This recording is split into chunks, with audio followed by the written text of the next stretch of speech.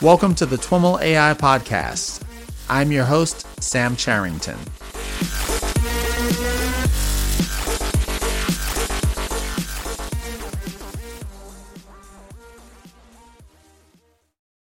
All right, everyone. I am here with Scott Clark. Scott is co-founder and CEO of SIGOPT. SIGOPT is a longtime friend of the podcast and a founding sponsor of our recent conference, TWIMLcon AI Platforms. Scott, welcome to the TWIML DemoCast. Thanks so much, Sam. I appreciate you having me. Absolutely. So let's just jump right in. You not only are, not only are you such a great friend of the show, but you've been on the show. I think this is your third time on the podcast. And I think you are the first person to make it to 3. So welcome. Always optimizing. Exactly. So this is something new for us. We call it a demo cast, and it is an interview. We will be kind of going back and forth, but ultimately we will get to a demo. Will it be a live demo, Scott? It will be a live demo with random data, so we'll see how well it goes. All right. So, it will not be too long before we jump into that demo, but before we do, refresh us on your background and what SIGOPT is up to. Yeah, so I'm co-founder and CEO of SIGOPT. Studied a bunch of different optimization techniques in grad school, applied that in different settings in industry, culminating in writing some open source called the Metric Optimization Engine while I was at Yelp. And then about 5 years ago, I took some of what I learned from writing that open source, some of the needs I saw in the industry around having better ways to do experimentation and optimization for modeling, and founded SIGOPT. And that's what we do today. We provide software tools that really enable modelers to augment their workflow, whatever it may be, to get the most out of the experimentation and optimization that goes into building good differentiated models. You, as I mentioned, were a founding sponsor of the TWIMLcon AI Platforms. Talk to us a little bit about where the company fits in the stack that enterprises are standing up to deliver models in production in scale, and why that whole idea of platforms is important to you. Definitely. So what we're seeing is as firms start to invest more in differentiated modeling, where they're applying some domain expertise, context awareness, unique models, unique data, whatever it may be, they're wanting to really leverage the expertise they have in-house and are hiring in-house. And that requires customized tools in some areas. It requires flexibility in others. And the platforms that we're seeing built up at some of our customers, whether that's leading credit card firms, the world's largest streaming service, the US intelligence community, top algorithmic trading firms, et cetera, it's all about enabling that expert. And so we sit in the middle of these applied differentiated modeling platforms by allowing the user to do world-class experimentation and optimization on models, regardless of what those models are, regardless of what hardware they're being run on, and regardless of what the end application or starting data actually is. So we're seeing massive investments in a wide variety of different areas here. And our goal is to be this agnostic tool that sits in the middle that allows you to standardize on experimentation without constraining your experts in any other way. Okay, and your presentation at the TWIMLcon was focused on kind of your experiences or what your customers' experiences are, what you've learned from your customers' experience in terms of like how to put a platform together. And in particular, you had this really interesting, I thought, kind of take on buy versus build. And it wasn't like, do you buy versus build the platform? It's like, you're going to pull this thing together from multiple components. Where do you buy? And where do you build, and how do you make that decision? Can you give us a snapshot of the learnings that you brought to that presentation? Definitely. So again, it's important to build where you have some edge over the rest of the world. And that could be expert knowledge, that could be bespoke requirements. That's something where you uniquely can attack the problem. And a lot of times for our customers, that lives at the data preparation, the ETL layer, high frequency or market making firms for our algorithmic trading customers look very different from mid frequency firms that look very different from a credit card fraud team, looks very different than a streaming service, etc. So there's a lot of unique requirements, needs, and application specific expertise that goes into building a good data pipeline. At the back end of the system as well, deployment is another kind of very custom bespoke need that's very application specific. Whether, again, it's high frequency trading versus large streaming services versus fraud detection at the edge versus some sort of predictive maintenance. All of these have different needs, different requirements, different constraints, etc. So we often see a lot of firms building and applying those core custom requirements at the edge, but then at the beginning, the game flips, and it's all about flexibility. It's all about leveraging really robust and standardized open source, but understanding where there might be trade-offs in more academic approaches, where there may be trade-offs where you can take something off the shelf to help augment your experts without necessarily forcing them into a constraining box. So customization at the end, flexibility in the middle, and then really leveraging tools to make sure that those experts that are building those custom tools that in that flexible environment get the most out of them, utilize their compute as well as possible, utilize their domain expertise as well as possible, and ultimately get to the most performant and high impact models. And so presumably that space is where the SIGOP tool fits.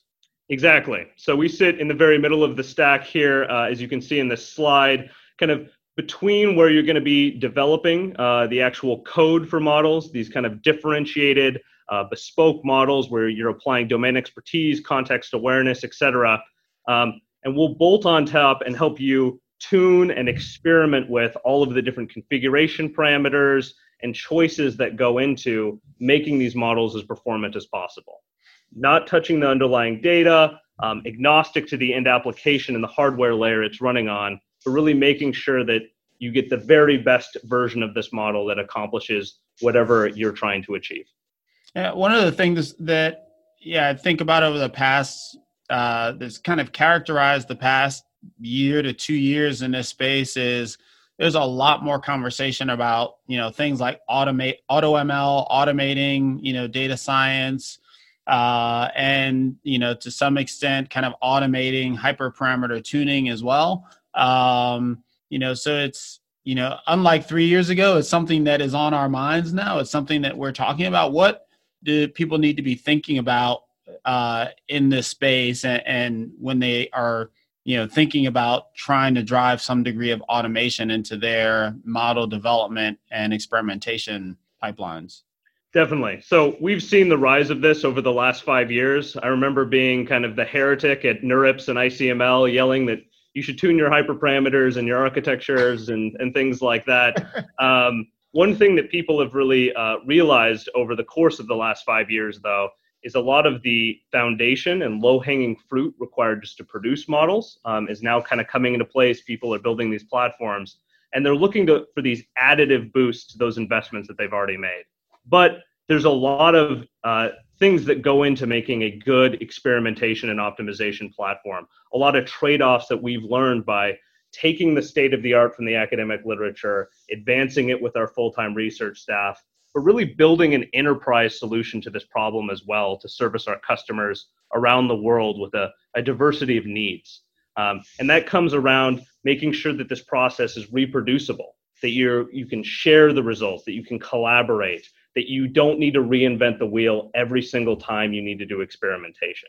It comes to algorithmic efficiency. Instead of just taking a single path through the academic literature and pulling down open source that was written to do research, by taking our patented peer-reviewed approach to the problem, you can get results an order of magnitude or more faster, get better results out of this system. And when outcomes really matter, whether that's in algorithmic trading, whether that's in fraud detection, whether that's in a recommender system, every little bit that you can additively squeeze out of the model on top of the investments you've already made really matters.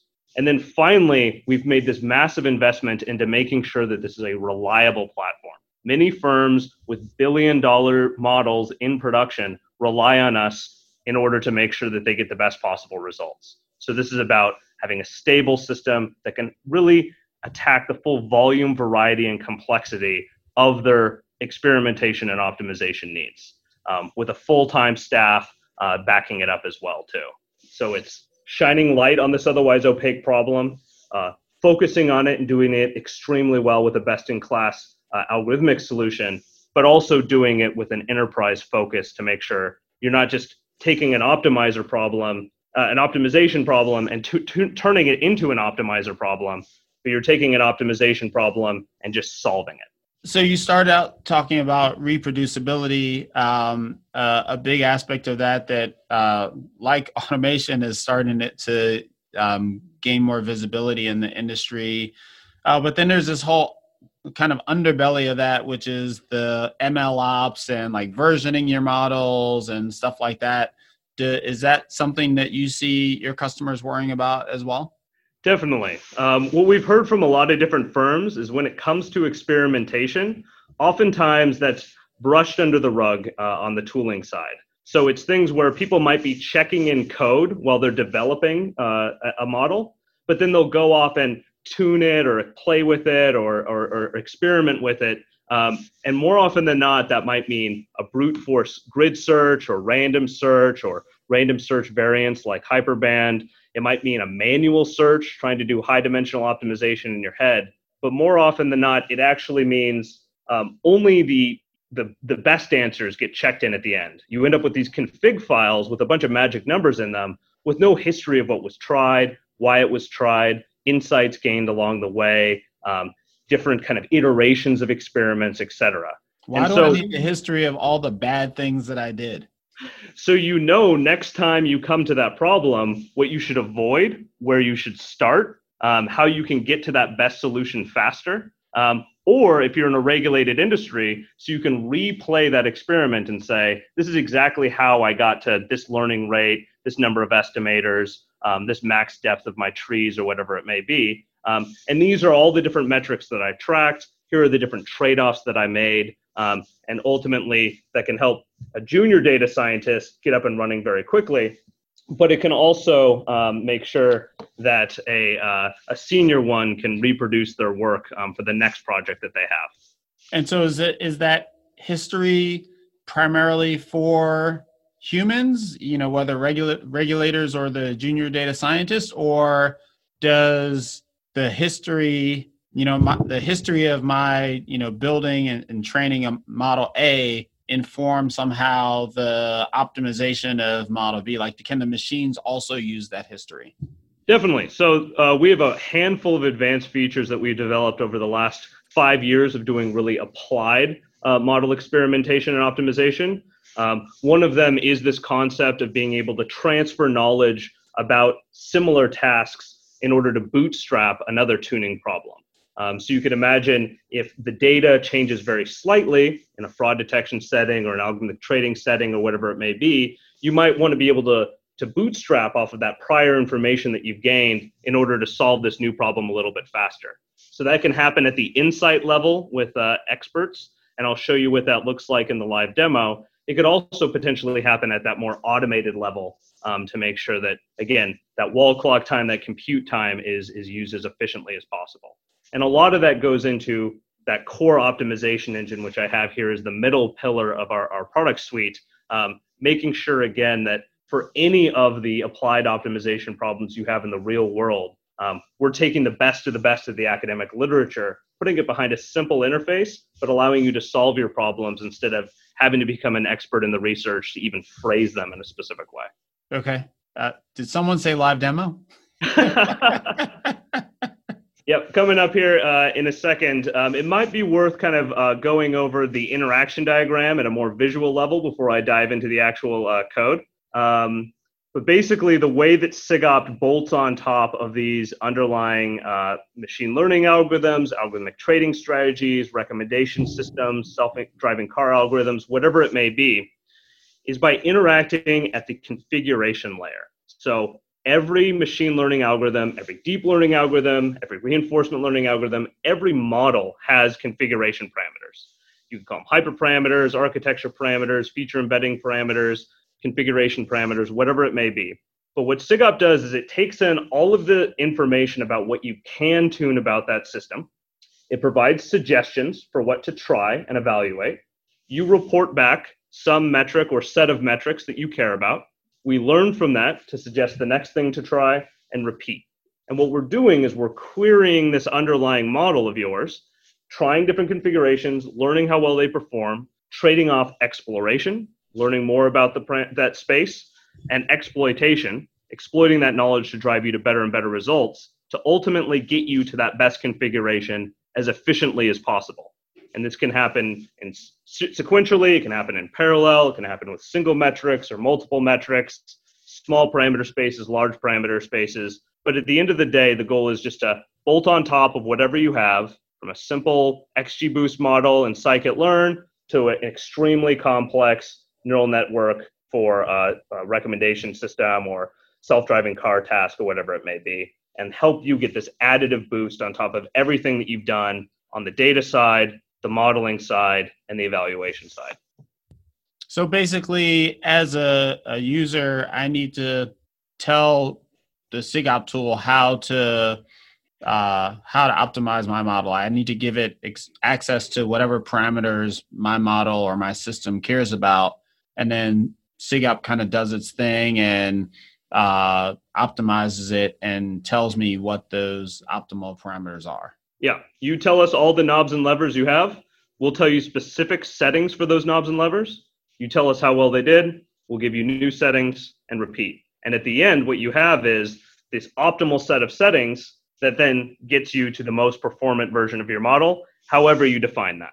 And so in order to get to that, do I have to change my code? Am I wrapping it? I see REST API. Do I have to wrap my model in some kind of REST API, or are there different ways to go about it? Great question. And I think that's a great segue into live code example.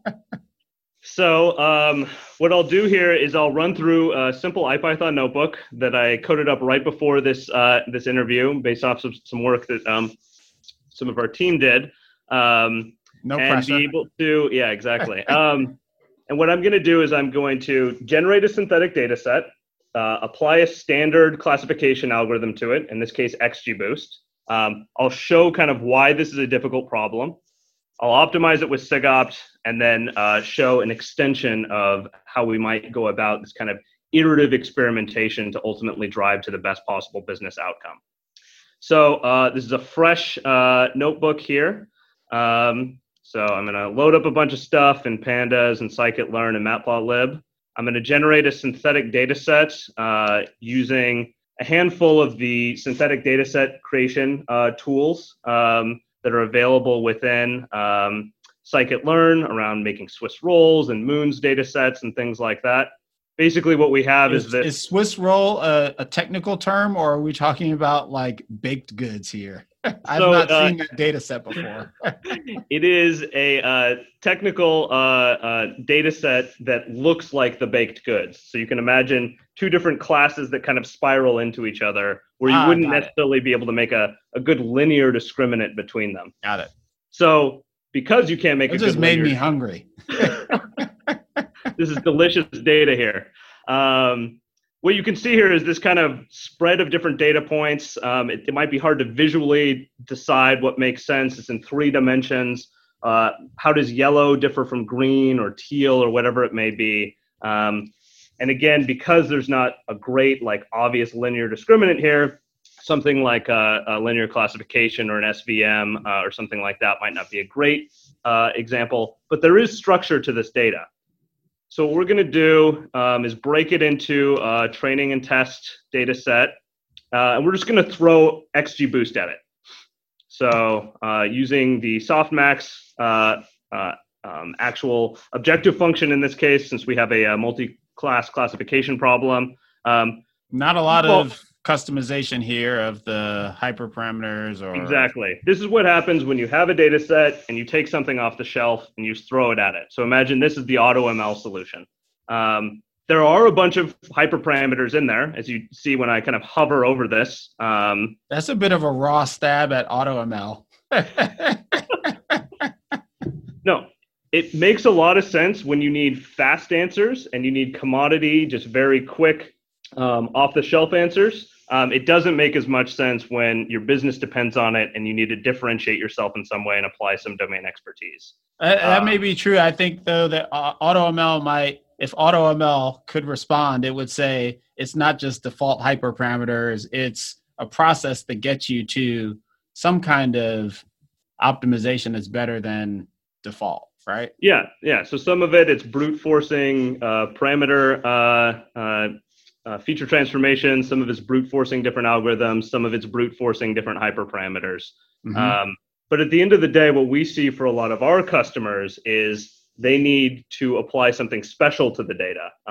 Just random max min feature generation doesn't necessarily make sense to them. They might want to apply a very specific model to the problem. So an off-the-shelf method might not work. They might have very specific objective metrics beyond just academic ones like accuracy or whatever it may be. And so that's usually where we come into play for these more differentiated, higher value models that you would apply a machine learning engineer to as opposed to a business analyst. Got it. What we see here, though, is that XGBoost has a lot of tunable hyperparameters. So I have the default ones here for max depth, learning rate, number of estimators, call sample by tree, and med-child weight. What we saw was that the default set got 0.525. So if we were trying to do this by hand, trying to do 5-dimensional optimization by hand, we might do something like, oh, what happens when I change this to 200? Okay, that didn't have any effect at all. What happens when I change this to 1.15? Oh, that made it a little bit better. What happens when I change this to 0.9? It didn't have any effect. All right, going up didn't help. So maybe if I go down, okay, that made it worse. You can Doesn't see it put how you in like the top 10% of the universe to only change one thing at a time and see what its impact is, as opposed to changing a bunch of stuff? Yeah. So what you'll see is by doing it one at a time, we're not actually getting that much information. This might not be a locally convex problem. It's a 5-dimensional problem. None of this is being recorded. Maybe I'll stop here and say, hey, I did better than the defaults. I'm just going to check this into production. I tried it 6 times. What can you do? So this is where SIGOPT comes in. So instead of doing it by hand, which we just saw, 5-dimensional optimization is very difficult to do by hand, even one parameter at a time. Instead of brute forcing this with something like a grid search, or even if I only looked at 10 parameters per dimension, that would be 100,000 different things I would have to try. We're going to try SIGOPT's ensemble of Bayesian and global optimization techniques. So what we'll do is install SIGOPT. Looks like we're already in Google Colab. I'm going to use this API token that I generated for this podcast, and I'm going to destroy immediately afterwards. And we're going to create an experiment. So first thing is we need some way to be able to evaluate different configurations that we want to attempt. So what we're going to do is we're going to take that XGBoost classifier, and instead of having constants here, we're going to allow SIGOPT to modify them as we go. So you see we're modifying these 5 things. We didn't end up doing this one. And at the end of the day, it's just going to return the model, and then evaluating it will just return the accuracy.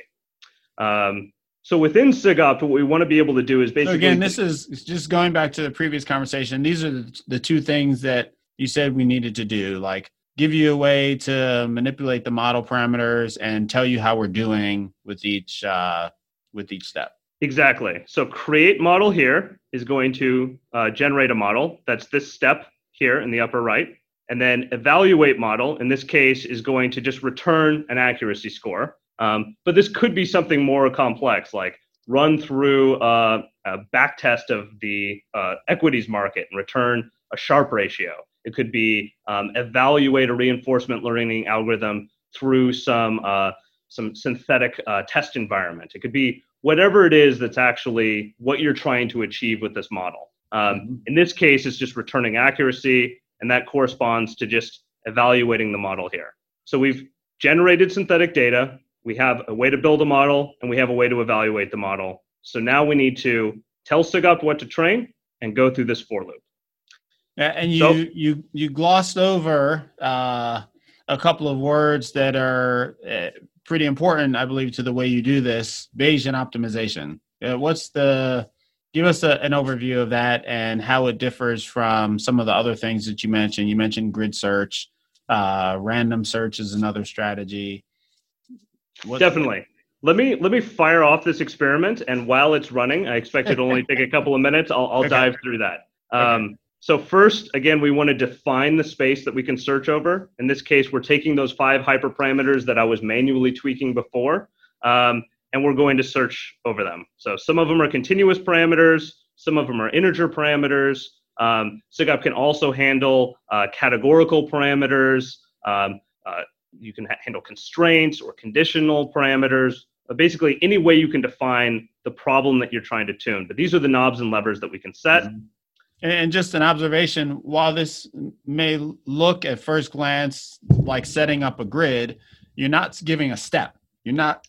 Exactly. You're just setting the bounds. Exactly. So you're going to set the edges of what would be a grid, but instead of blindly searching through that in lockstep, we're going to learn from every parameter to decide what's the most intelligent next thing to sample. And that's really what Bayesian optimization does, is trading off exploration of that parameter space with exploitation of the knowledge that we already have to drive you to better and better performance instead of just blindly stepping along a grid or randomly just hoping you get lucky and throwing out all historical information you might have.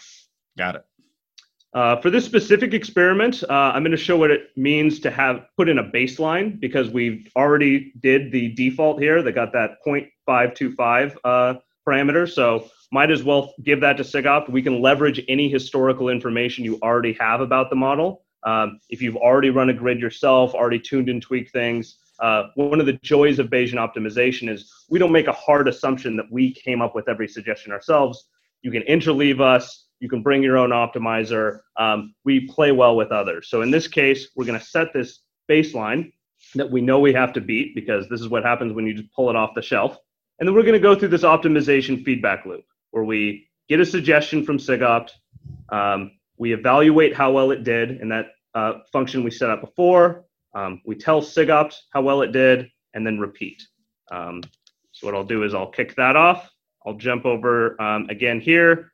We define the configuration space. We try something. We tell us how well it did, and repeat. What that looks like on our dashboard here is there's a fresh experiment, XGBoost examples.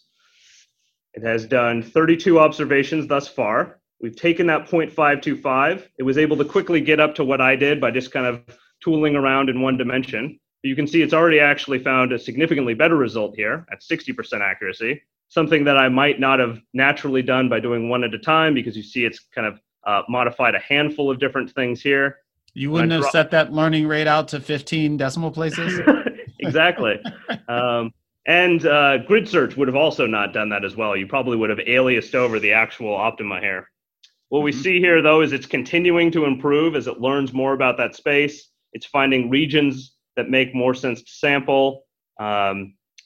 We can see in multiple dimensions what that looks like. We can see for this specific randomized data set, max depth and log learning rate tend to be the more important parameters. We can see that in certain cases, we might be brushing up against the edge of the parameter space. So you can see call sample by tree. All the good solutions are near 1. It's not a very important parameter because of that. It's a very obvious what you should do. So if I ran another experiment, maybe I would cut that one out. But at the end of the day, we've taken that model that it took me a little while to try to just play around with to get to 0.55% accuracy, and we got it to 0.65. We can see exactly what was tried here. We can manually add suggestions if we want to do a refined grid search or perturbation analysis after the fact. But at the end of the day, you could check into production. This was the configuration that got me the best result. Here's how I got there. Here's why. Now it's reproducible. The next person that comes to play with an XGBoost example can learn from this and maybe start where you left off, refining that parameter space, whatever it may be. One of the things that you had in the notebook was your essentially your optimization budget, which looked like it was the number of trials you are afforded. How do you know how to set that? And are there other ways to set that in terms of, can you use more abstract metrics like a compute budget on AWS, for example, or something like that? Yeah. So we provide guidance based off of the dimensionality of the parameter space, the types of parameters you're running, some of the advanced features that you might be using, like parallelism or multi-metric optimization. Loosely, though, it's linear with the dimensionality of the parameter space based off of large empirical studies that we've done. And what we end up seeing is, again, somewhere between 10 and 20 times the dimensionality of the parameter space is usually pretty good, especially for these simple machine learning algorithms. Okay. So we took something that would be 100,000 parameters in a grid search, and we've taken it down to 100 different parameters that we've tried here. But I'll show a quick example that might show just kind of the iterative nature a lot of our customers go through with our tool that will expand the number of parameters we end up needing to do. So let's say I looked at this experiment and I saw, okay, I got 65% accuracy. That's pretty good. But now my boss came and told me that the model's too big. It's not explainable enough. You have too many estimators. You need it to be smaller. And I say, well, you want it to be the best model possible, right? I got 65% at 74. And they're like, no, I want to understand how you make those trade-offs. So you could potentially just drop down here and get them the next lowest thing. But what SIGOPT allows you to do is explicitly encode that into the search. So now we take the exact same experiment we had before, where we're tuning the same things. In this case, maybe we're going to delete call sample by tree because that didn't have very much effect on the end results as we saw from that analysis. Again, this was randomized data, so I wasn't sure which one might matter, which one might not matter. Do you have to then explicitly set it to 1 or the starting place to 1, or is it that just going to be figured out somewhere? Yeah, so XGBoost has default keyword args, and so it'll just go back to the default. Got it. And in this case, my observation budget, instead of being 5 dimensions times 20, I'm going to switch it down to 4 because we limited the size of the space. I am going to add this multiple of 3, though, because I'm not just going to be optimizing the softmax objective metric, but I'm also going to be minimizing the number of estimators. So I want SIGOPT to make this efficient trade-off between these two things. Find me the best thing you can, but with the fewest possible estimators. And instead of getting a single answer, I'm going to want a Pareto frontier of these trade-offs. The rest of the code is identical. You're just giving it 2 values instead of 1. But this is very powerful in helping you make that business trade-off. And so what we'll do is we'll go ahead and kick this off. We did need to set it to 1. Back up here. This is the joy of live coding. Sam was correct. Sam, I'm going to have you do my code reviews from now on. Because XGBoost allows it to happen. I think that was the wrong place. You deleted it from the place that you needed to set it to 1. All right. I'm just going to stop being clever and put it back in down here. We'll search over it anyway, because I'm pretty sure this should work because it's just a modification again of what we did before. So jumping back to our experiment dashboard here, we'll go back.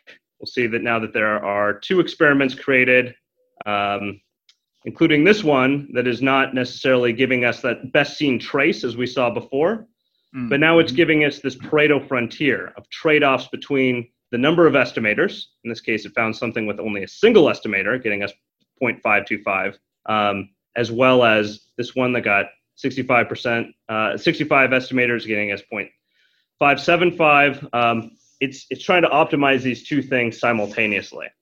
And as we let this kind of run for a few more seconds, what we'll see is from the business use case, there's these trade-offs that you may be willing to make and other things that you might be willing to track. Like, I want to see how different depths and different learning rates affect these individual parameters that I'm caring about, and which ones lie along this Pareto frontier. I want to see for different individual metrics. Obviously, the number of estimators is a huge importance for the number of estimators metric, and it doesn't really matter for the others. whereas min-child weight for this this multi-metric experiment ends up being the most important metric for the softmax. And as we let this run a little bit longer, as I said before, we multiplied by 3 to really show that instead of getting a single answer, what we want is this Pareto frontier of trade-offs. We're finding similar results to what we saw before, but allowing us to, again, say, how exactly do we want to make that trade-off between the size of the model, where we could get a micro model that actually does pretty well, or one that's 63 times larger and does a little bit better, really allowing us to make that trade-off. We see this happen all the time for more real-world examples between things like memory size, power consumption, inference time, versus a accuracy metric like log loss or whatever the actual business is. So it's a good thing you want to maximize and a bad thing you want to minimize, but you don't necessarily know what that trade-off is ahead of time and can't do a normalized composite objective function. You want to be able to say, I'm going to pick this one out and use that. And again, this is where that really matters, to have that system of record of experimentation, because you can say, tried this first on one metric, then I decided I wanted to minimize things, and then I selected this specific point. And again, it creates this trail for people to follow behind you if they want to do a similar problem that would otherwise be lost if you were cobbling together open source or brute forcing this or doing this manually. And you can see we're getting to the end of this one here. Took a few more minutes because we went up to 300 observations, but it did get us these interesting results where we got up to 60% accuracy with 11 estimators. Back up to that 65% accuracy we saw before with 63 estimators, which was less than we had previously. And we can really then go back to our boss and say, okay, you wanted it to be smaller. How small is good enough? How much of a trade-off do you want to make? Apply that domain expertise and contextual awareness to select whatever point that you actually want to put into production and be able to say, this is exactly what we're running with in the actual use case. Nice. You mentioned being able to apply the same kind of process to not just the model parameters, but things like memory and power consumption and things like that. When you're doing that, where does that information come from? Is that more complicated to expose those types of metrics to SIGOPT? No. So if you can calculate it, you can give it to SIGOPT. So here we're getting the soft. How do you calculate power consumption, for example? So you probably have some sort of simulator that allows you to see, or an emulator on a specific device, or you might know, given a specific power, a specific parameter set, there might be one evaluation metric that gives you accuracy and one that tells you memory footprint or power consumption or whatever it may be. For power. Exactly. Got it. Okay. What we find with a lot of our customers is there's usually not just one thing that they care about, but there's many things. There might be one thing like money that they really care about, but there's many things that they look at, many different trade-offs that they make. They might not just blindly go for that best possible academic metric, which again, certain more automated systems might do. And they're applying that domain expertise to make different trade-offs. And what SIGOPT allows them to do is optimize multiple metrics, set thresholds on multiple metrics, really make sure that you're looking at this whole process holistically, gaining the insights you need to be able to decide what to do next, but have a system of record for doing it and have a powerful tool for being able to achieve those goals.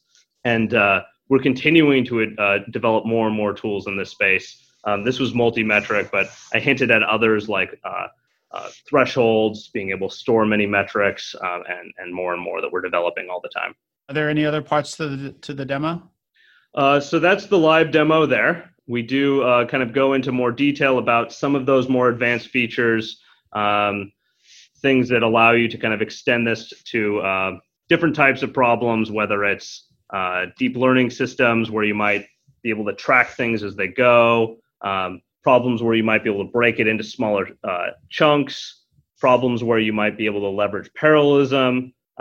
We'll pass on some links to some of this, and we go much more detail in our blogs or our blogs with our partners or some of the academic work that we publish at workshops at ICML, NeurIPS, and things like that. All of this is available at sigopt.com. /research or sigop.com/resources.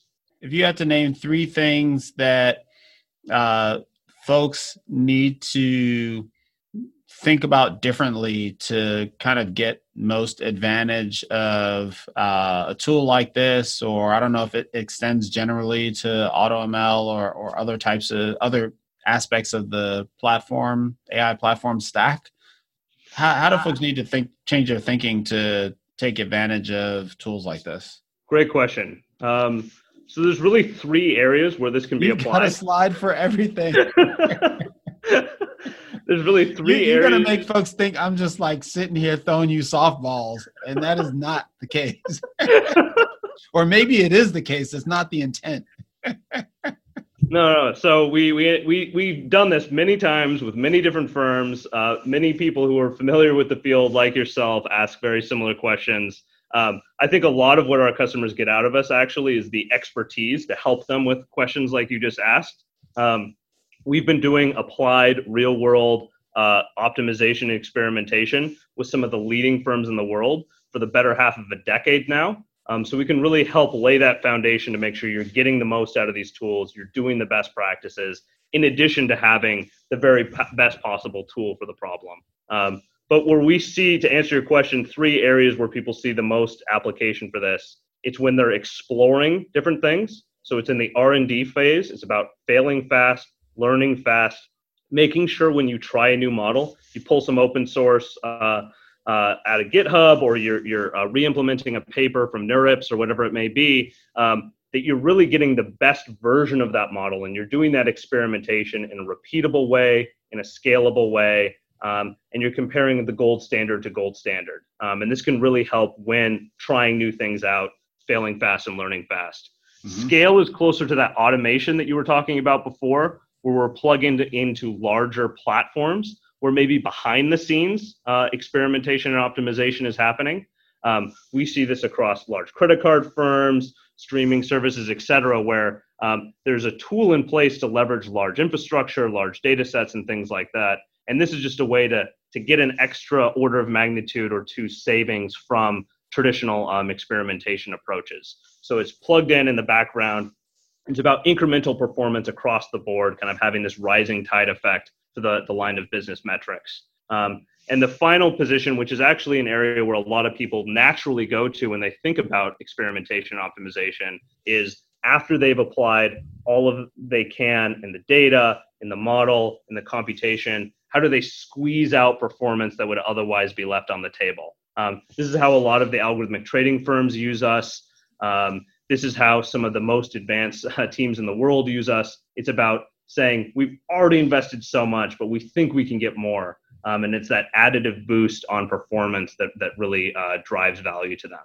So learning and failing fast at the beginning, scaling up to all the problems in the middle, and then taking your most sophisticated models and really making sure you get the most out of them.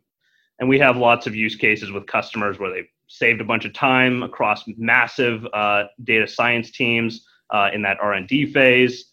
This one global technology consulting firm saved 30% for their client engagements that was otherwise wasted reinventing the wheel every time they had to do optimization. A large streaming service that we all know and love, being able to boost some of the platforms that go into training their massive models that go into their recommendation system. 2 firms like Two Sigma with hundreds of brilliant quant researchers who are experts in their domain, tens of billions of dollars of assets under management, but it's about taking what they've built and providing this augmented additive boost on top of it to really get them the best possible performance. And we see this across the board for these extremely advanced teams. Cool. Well, Scott, thanks so much for hanging out with me here and walking me through the demo. And this is going to be one of the very first TWIML demo casts. I hope it is a format that folks like. Definitely reach out and let me know, let Scott know what you thought. I'm sure I'll see you soon, Scott. Definitely. And thank you for the code review mid recording. I should have listened to you. Next time I won't code something up that we're recording half an hour beforehand.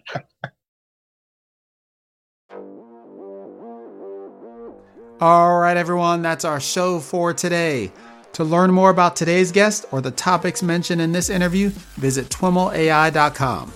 Of course, if you like what you hear on the podcast, please subscribe, rate, and review the show on your favorite podcatcher. Thanks so much for listening, and catch you next time.